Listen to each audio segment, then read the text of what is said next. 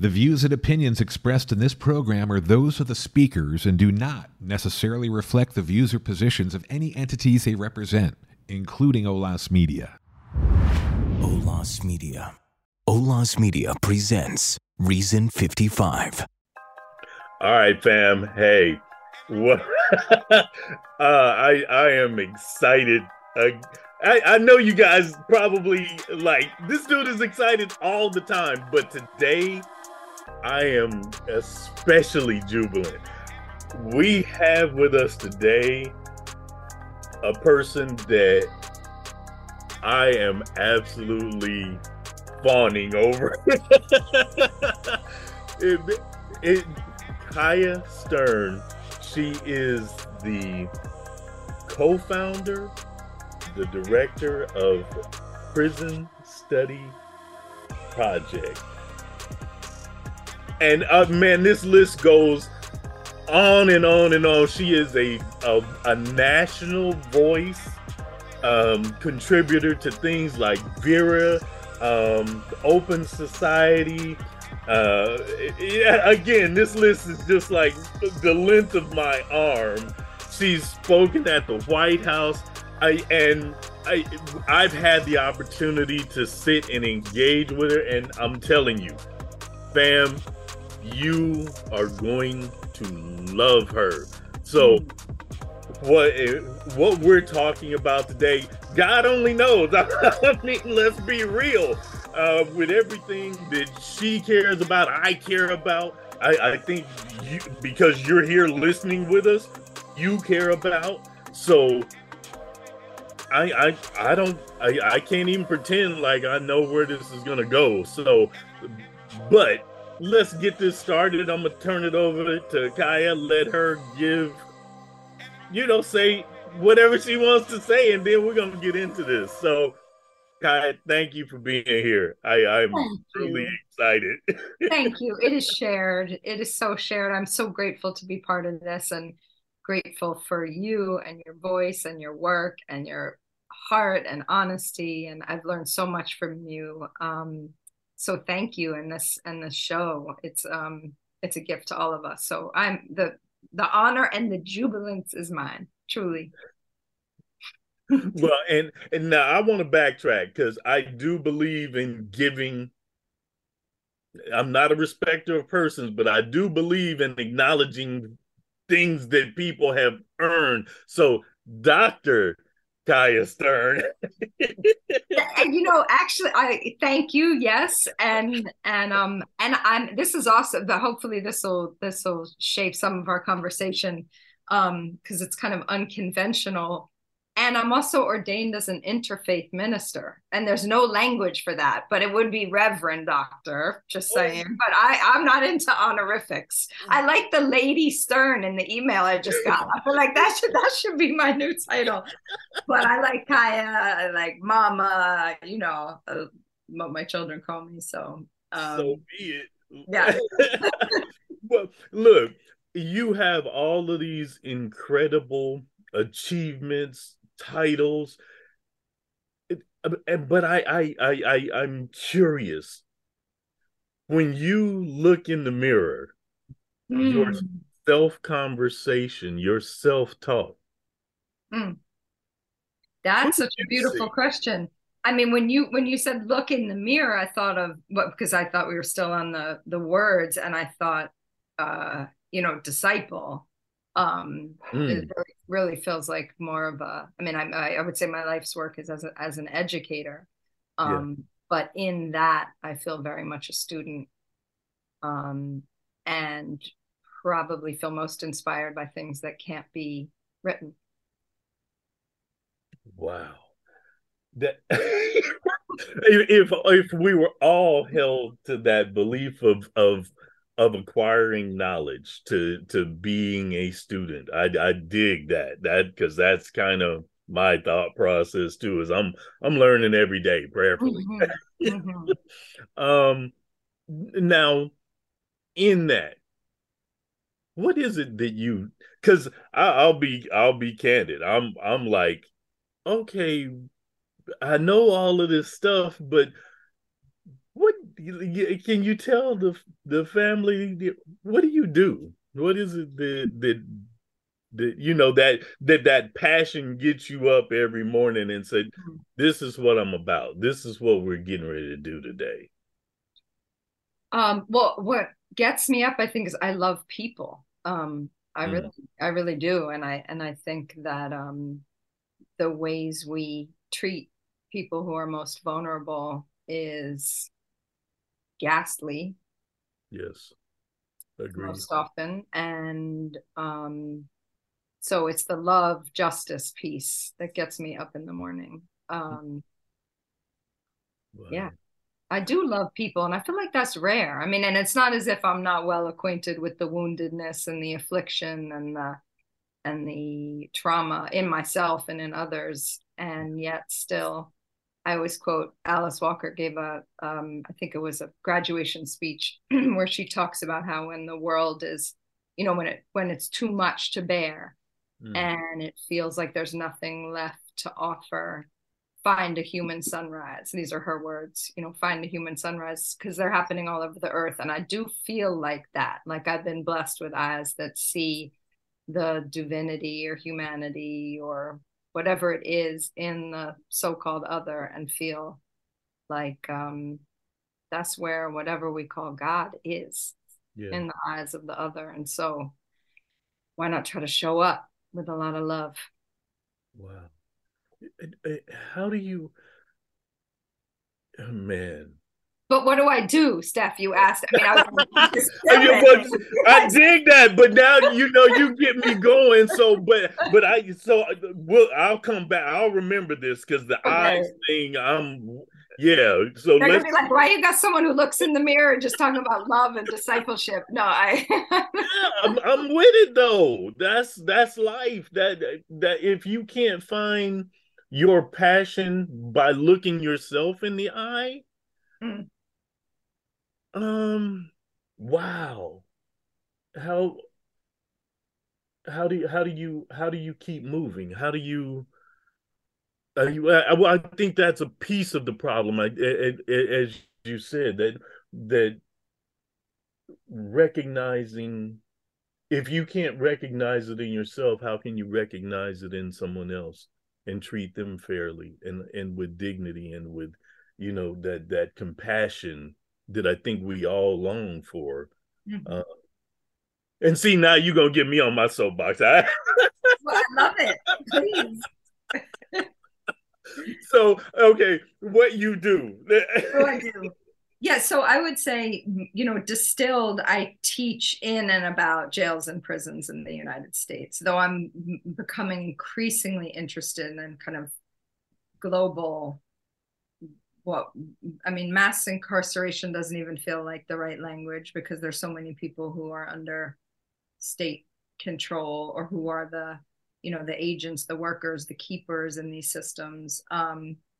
Mass criminalization, I mean, the way we criminalize and demonize particular people, but it feels like the US model is being rapidly exported and adopted abroad, and there are so many um, lessons to be learned on a global level. And so my work is shifting a little bit in that way. But I've been based at Harvard University for the last 15 years, working at different areas of the university, the law school, the divinity school, the college, and I teach at the Graduate School of Education, about kind of justice and the ways we punish children in schools, the way we punish the so-called criminal, the way we and my work is rooted in my academic work is in religion. I dropped out of law school after 3 hours, and then ended up going to divinity school and doing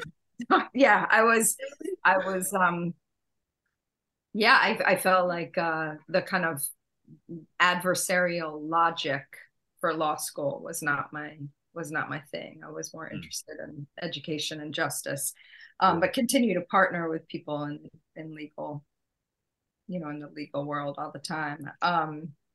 But so teach at the Graduate School of Education, and then have been for the last 5 years based at the Radcliffe Institute at Harvard, which was born of when Harvard was not co-ed and women were not allowed in. It was a separate institution, and now it's all part of the university. But I've been working with the most recent dean on the focus area of law, education, and justice, and so been trying to get more educational opportunity for people in jails and prisons, and doing work locally, and also partnering with on a more national level with DC jails and Cook County, and have continued. Jody Lewin is the one who connected us. I remember, I think it was at some fundraiser in the Bay Area. Look at her. She's like, you need to talk to Stephen Walker. Jody is my love. Oh my. Yeah. I call her Saint Jody. She is. Yes. Yeah, so wise. And I think that's one of the things about almost everyone that has been on the podcast, and that's one of the reasons I am so happy you're here, is that everyone cares about people. Mm-hmm. And this what I feel is this societal adherence or maintenance of systems at the sacrifice of people is just, number one, it's insane. But I think slowly but surely as a society, we're recognizing the failings of these systems and their inability to care for us. Mm-hmm. Mm-hmm. So that's another reason I'm curious about, the transformative justice, mm-hmm. Especially and prison studies. And that, when we talked, what was it, 2 years ago now? Mm-hmm. I was just,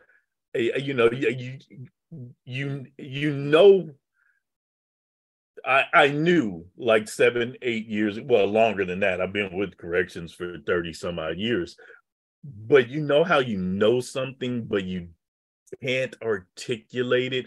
And then when you hear someone say it, you're just like, ah! Yeah.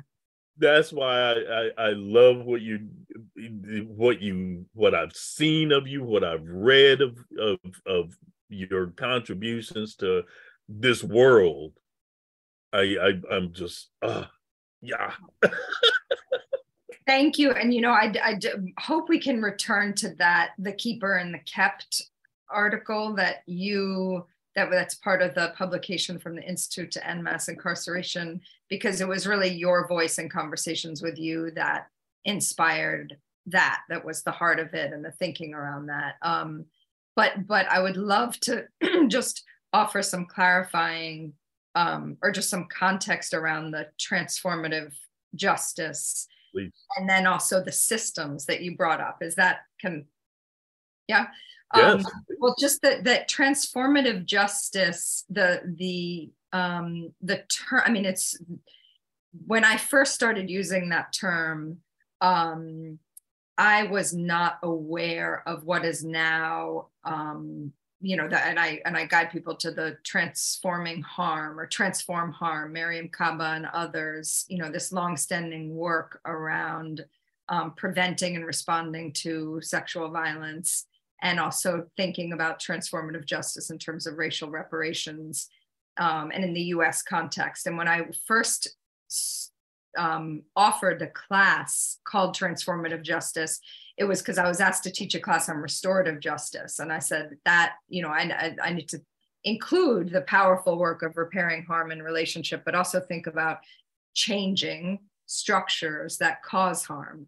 And so I just called it transformative justice without knowing that there was this of course, all of this is rooted in indigenous practices of justice, of being in right relationship, but the thinking that to imagine justice as about changing ourselves and each other and systems is ancient.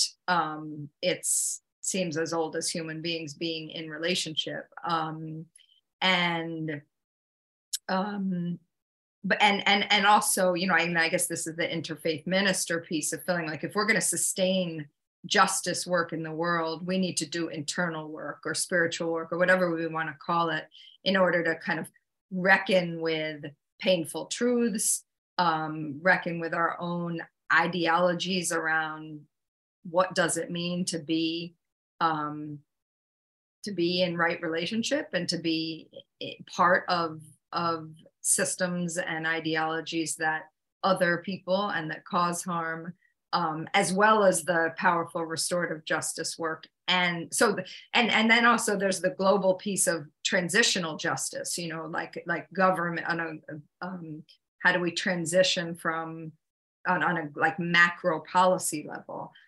So there's so the kind of work that I'm doing around what I now call the class transforming justice, because it's different from it and the movement for transformative justice at this point is very particular. And there's, you know, with great critique of like, you can't do transformative justice work and be partnering with law enforcement agencies. So to be doing prison education, you have to be enough in relationship with the authorities to let you have access to be doing it. And so I think a lot of young abolitionists would critique, you know, or even within the university. It's like, you can't do transformative justice within the university, some folks say, and you certainly can't be partnering with sheriff's departments and departments of correction. Yeah. My work is very clear that I am committed to the people who are currently incarcerated.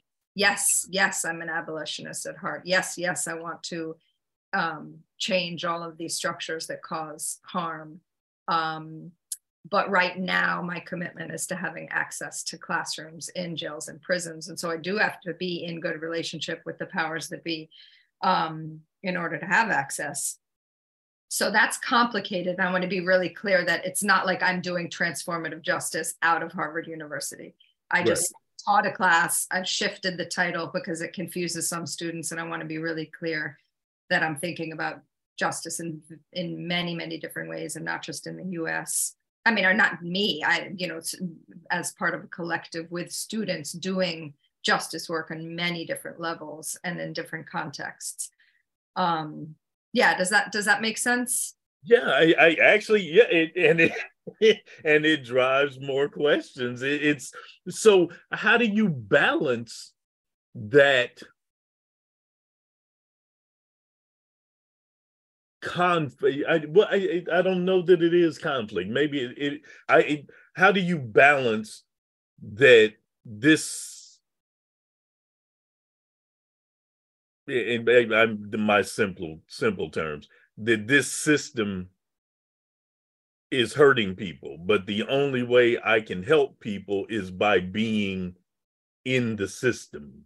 Not part of it, but engaged within it. Mm-hmm. How do you? Yeah, I mean, I feel like the systems they're designed by people, and they're by design. Yes. Like, none of this is accidental. Agreed. And the people working in them. I mean, maybe can I share something that happened recently that feels like it just keeps coming to me. It just keeps echoing as both a metaphor and like really where I'm at in the crossroads in my work and in my life, which is having been a part of, as a student or an educator, carceral education, let's just say, that term, because most people don't distinguish between jail, pretrial, prison, county, federal, state, but let's just say carceral education, for going on 30 years next year, and been connected to Harvard University for 20 years next year. I had a feeling recently, so I'm doing this working group on music and justice with some students, incredible musicians. I'm really loving the kind of art, in addition to traditional academic degree granting programming, also student-led art working groups and bringing together lots of different people. And it's this beautiful space. Somehow with the Suffolk County Sheriff's Department, we've been able to get instruments into the jail. This woman, Diana Santil, founded this ICANN Academy, and we've gotten violins and upright basses and guitars and just making music together. And it's so beautiful. It's about music and justice and resistance and creativity and collaboration. And got an email a couple months ago saying, programming was canceled because the doors won't open. On a given housing unit or a cell block, all the doors are connected to one electrical grid. You press the button and they all open at the same time. And there was a problem with the electrical system. The doors wouldn't open. It would have been too cumbersome for one officer to do each door. It well, understaffed. So programming was canceled. Once again, students isolated in their cells. It's after the pandemic, but not going anywhere. No programming. Right. And I sent the email, as I've done so many times in different contexts, like, thank you for letting us know. Please know if there are ways we can support the students during this time. Hope next week will work out. Next week, programming canceled again. The doors won't work. It's an old electrical system. The doors won't open. Yeah. And it was resolved. And thankfully, we're planning to go in again tomorrow. But that kept echoing, like, sorry, the doors just won't open. The doors won't open. And similarly at Harvard, this is an institution where, it boasts on the Harvard Foundation website, largest endowment in the Western Hemisphere, something like that. I mean, a lot of resources. Yep. And they have yet to invest meaningfully in educational opportunity for people with criminal records. And I say yet because I'm hopeful that they'll do the right thing. But in terms of the so-called Peer 1 institutions, actually partner with community colleges who have always been leading the way, or actually invest in that, in this kind of work. And it hit me, this like cumulative 50 years of like, sorry, the doors won't just open. The doors won't open. The doors won't open. It's like, fix the fucking building. Excuse my language, but like, these were by design. Yeah. It's by design that the doors are not opening. So, the people working in, so when we start telling those truths about these systems by design, it's not just any one administrator or director of programming or whatever it is trying to do their job, put food on their table, which is what you and I have talked about. I mean, the people working in these spaces are not the power elite. And oftentimes they, with righteous outrage, it's like they built the system. They didn't. These are by design. And there are a lot of people working in them who are trying to do the right thing. And we collectively need to redesign systems that keep doors closed. Yes. And look, I tell people all the time that'll listen to me that, look, this system was built with an intention. And we as society, indifferently, out of comfort, ignorance, whatever, allowed it to get to a point that it is resistant to tinkering. That's right. It absorbs all of the edge, plotting and modification and reform, that core component of confinement and isolation. Look, if we're serious about humanity, if we're serious about helping people resolve what's wrong with whatever is wrong in their life, identify the components of our society that are insufficient to help this person figure out how and where they fit in the world, we got to start with, and I'm not an abolitionist, but I firmly, with every fiber of my being, know that the way this system is constructed and the way it operates, we will never, never restore humanity to the people that are engaged by this system. And I mean, because I contend that it damages everyone. And you know, people are, yeah, what do you mean? You guys make a living off of this. And I actually, if I can share real quick, I had a buddy call me yesterday.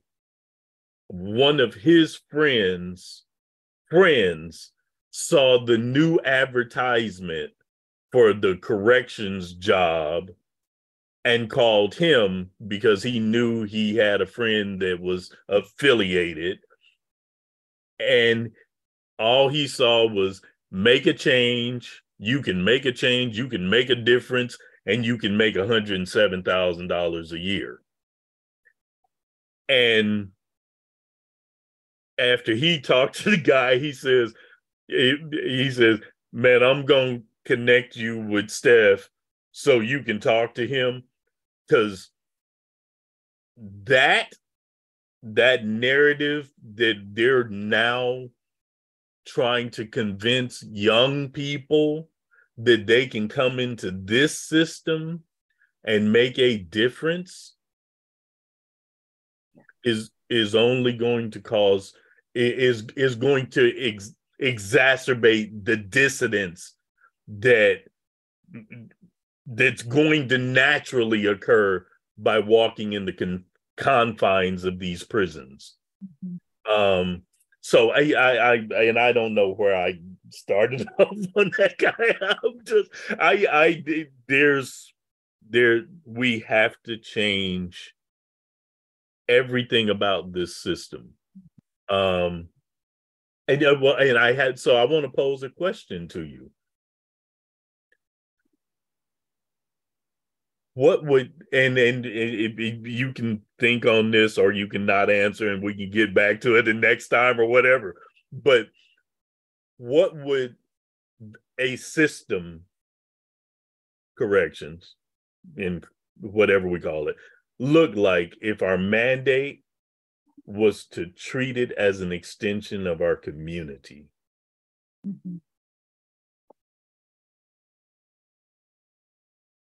Can I go back before? Yeah, please. It was something you said. Well, first, corrections. I think we need to reframe and we need different language, because that implies too many things, I think, that are not healthy. And you said, I mean, just with what you were talking about with the young people and the job posting, I think I ended that article, which was so much of your voice, with your saying we need a warning label that this is hazardous to your health. Yeah. That it is, to recruit young people as if they're making a positive difference, which, and I imagine folks see themselves, I mean, at best as public servants. Yes. I mean, of course, you know, the money's good. The money's better than being an adjunct faculty at a university. That's for sure. Like many times over. But a warning label, and being truthful about the harm of that working environment. I mean, but the whole logic of punishment, it seems, is that that there's a disconnect, you know, that even something like human connection is contraband, you know, that officers get fired for smiling too much, that if, let's say, women who don't have what they need, basic sanitary products, share with each other, that's considered coercion, you know, and punished with further isolation. extortion, I think that's what they call it. You know, there's no such thing as sharing, because there's no such thing as there's so much relational trauma. That's part of the logic of the way we do punishment. So, you know, your question about a mandate, what would it look like if it were an extension of the community? I mean, I don't think we would need these violent, isolating systems of punishment if we invested in community in the first place, if we invested in housing and employment and green spaces and healthy food, and didn't have this grind, this capitalist grind born of like plantation capitalism, where we exploit some people's labor and profit. You know what, you know, white property is more valuable than non-white humanity. You know, that then our communities would look different. And whose community? Because some communities look real nice, and there's no, you know what I'm saying? I used to joke with a colleague, there's probably more illicit drugs in Harvard Yard than in, you know, the communities in Boston that are heavily surveyed and black and brown, and, you know, but who's policing who for what? Exactly. Yeah. Look. I mean, I also think there's a lot of trauma. There's a lot of violence. I mean, we know that this week with more mass shootings. I mean, it's every day.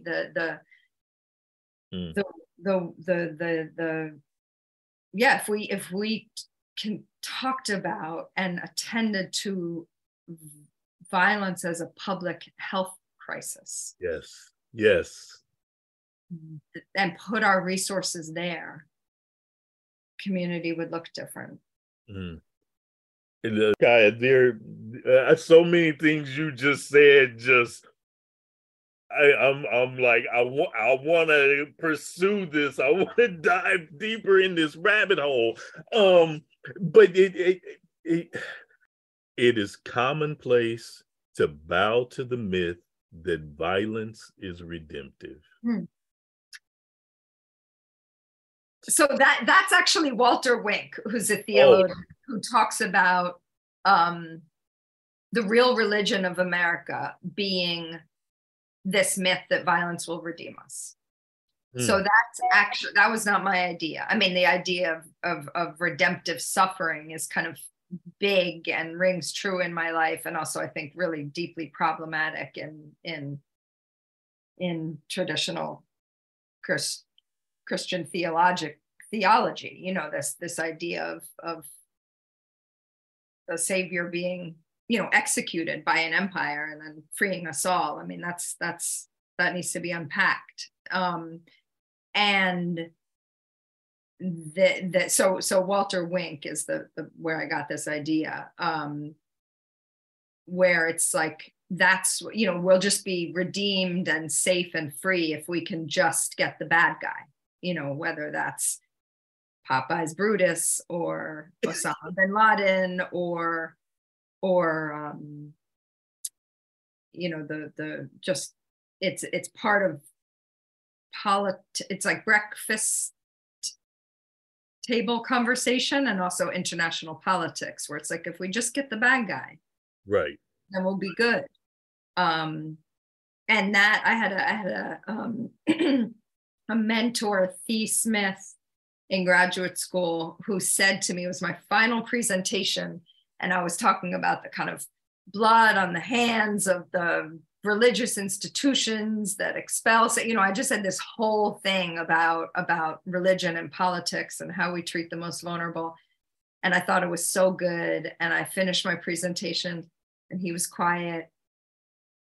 And then he looked right in my eyes. Oh my goodness, I'll never forget this. And he said, Kaia, you embody the same tone of moral condemnation that you seek to destroy. And it was like, you know what I'm saying? It's like, and this was my mentor, and it was so true. It was like one of those like few moments in my life of very healthy, humbling shame. It was like, damn, you're right. You're absolutely right. My whole thing was like, like, you know, get the bad guys. Yeah. And how do we reimagine a different way of being so that I am not reproducing the kill the Yes.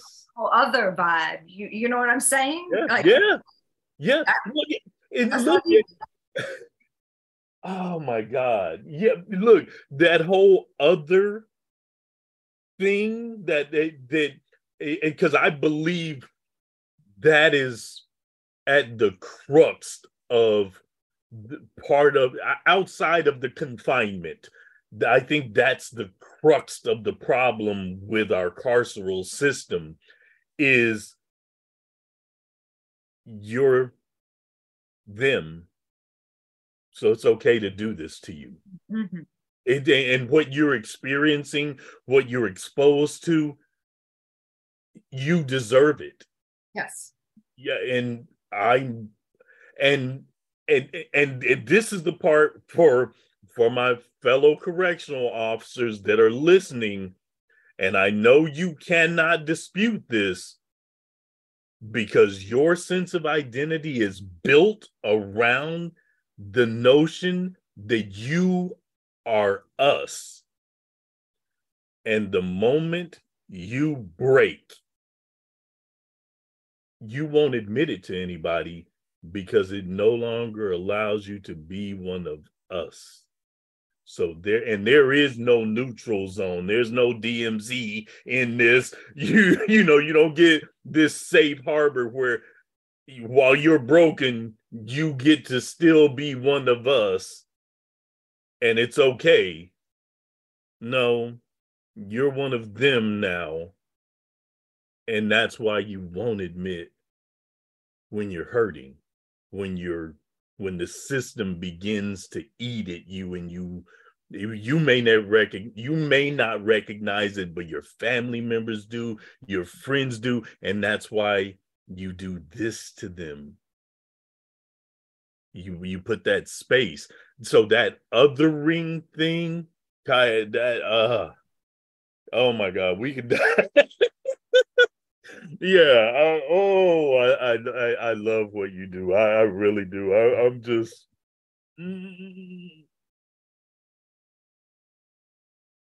And that's as basic as, I mean, I feel like that's human beings do that. It's like we belong in this community and they are other, or this is our family and these are our values, and that, we define ourselves in opposition. And then I think there are moments where we, even let's say with officers, who I several, I mean, this is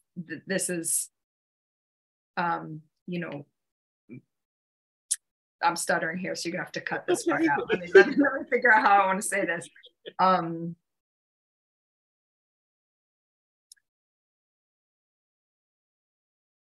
There are real power dynamics with who's wearing the uniform and wielding the stick when you are in a space, let's say in a prison where everybody knows there are no cameras. That's real power. Mm.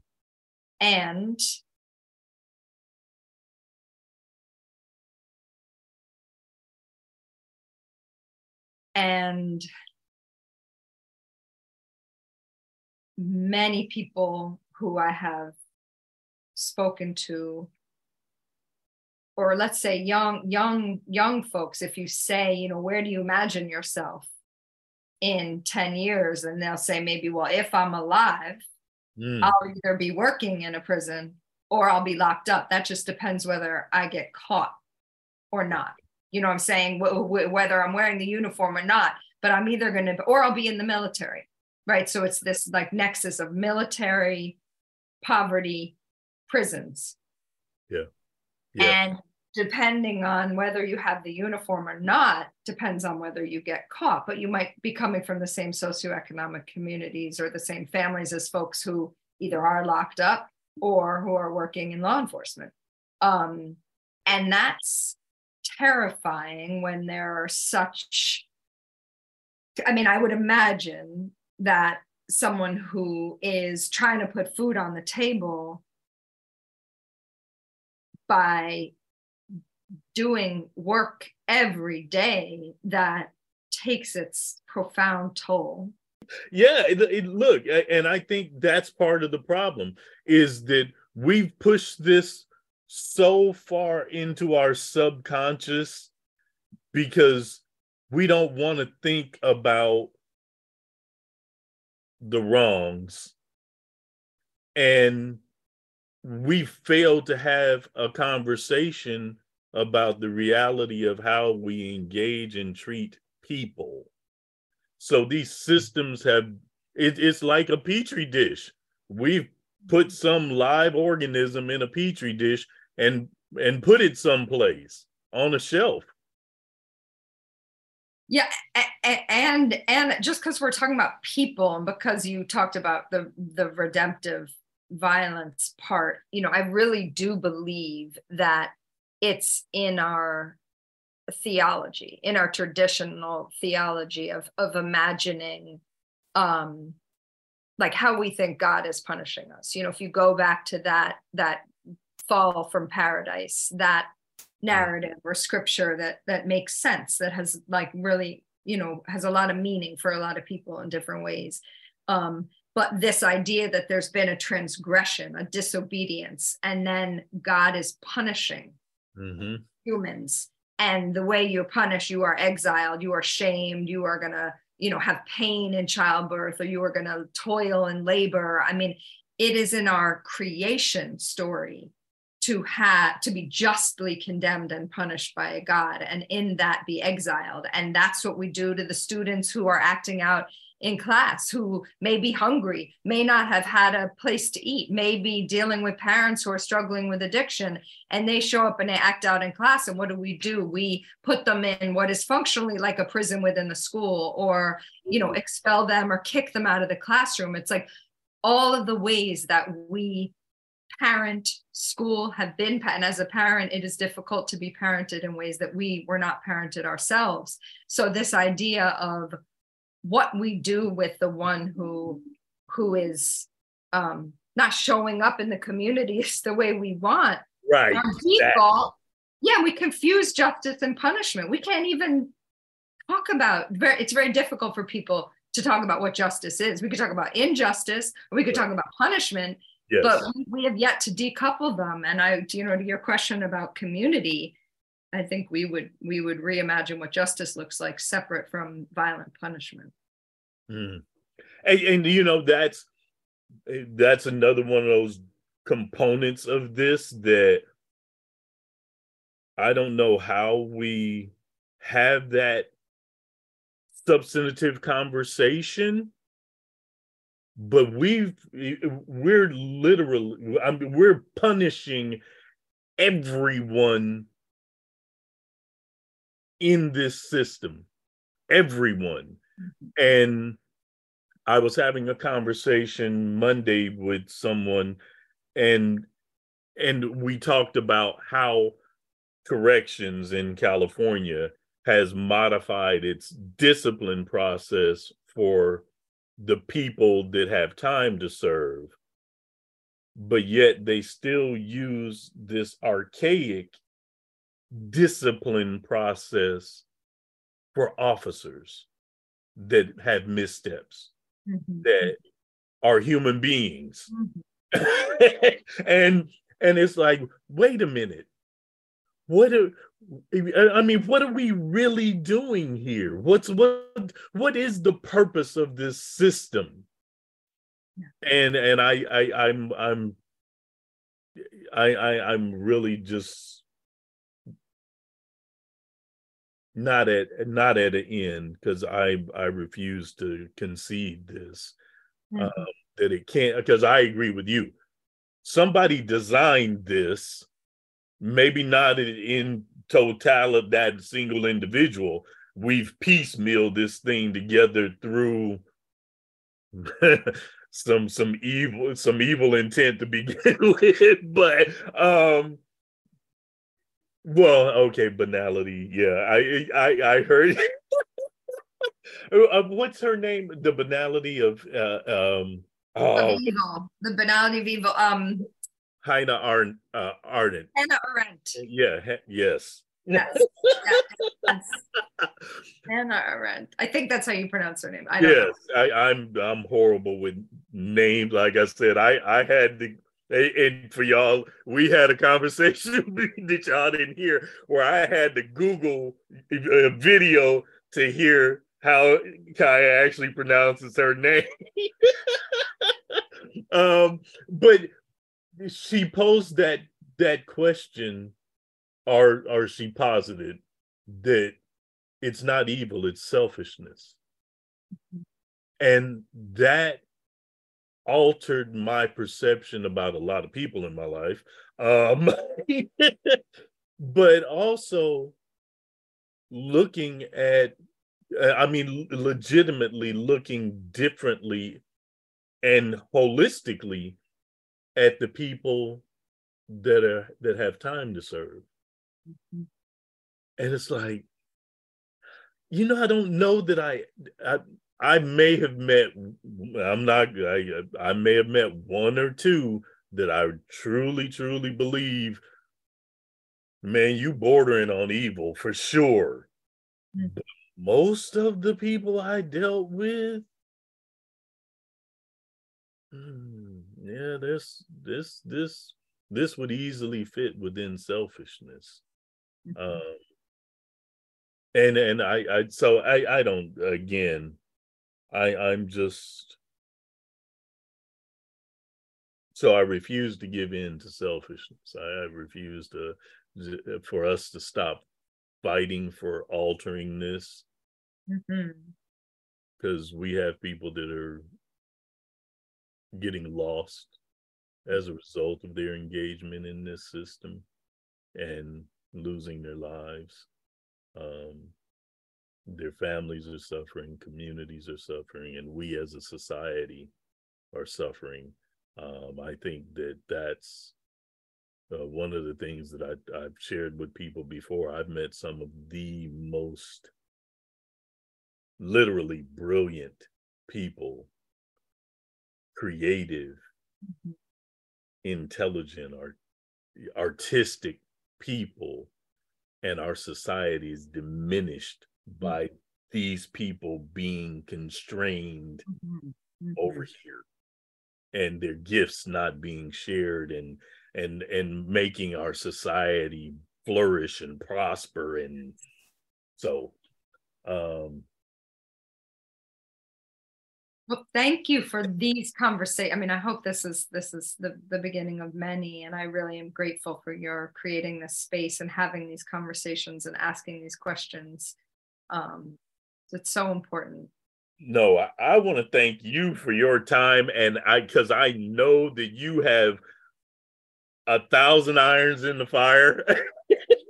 And so I'm grateful for you stopping by and sharing with us today, talking with I do classify us as a community, as a family. And the doors are open to everyone. So because we're all family, we're all connected at a base. Yes.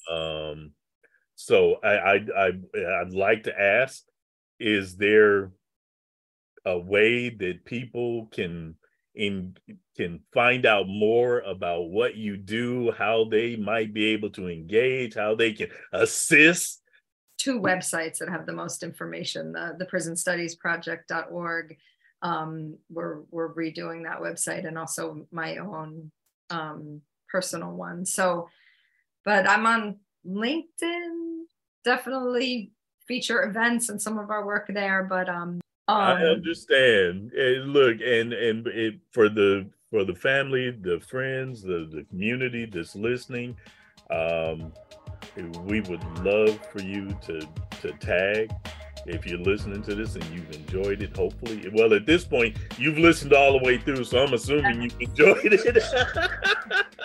But tag Kaia and I in on your social media, follow us, and share with people that you think that this resonates with, and hopefully we can get Kaia to come back again, and we can dive into her latest exploits. And again, Kaia, thank you.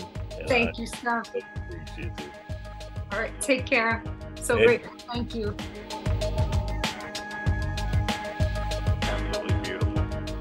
my name is Kaia Stern, and I am the co-founder and director of the Prison Studies Project, and so grateful to be part of this conversation. You are listening to Reason 55 with Steph B. Reason 55 with Steph B is produced at the IBC Media Lab in San Diego, California. If you have story ideas, special guests, or general comments, send an email to stephb@reason55.com. That's Steph B, as in boy, @reason55.com. To hear additional episodes, visit olasmedia.com. On behalf of Steph B, I'm JC Polk, and we thank you for listening. Olas Media.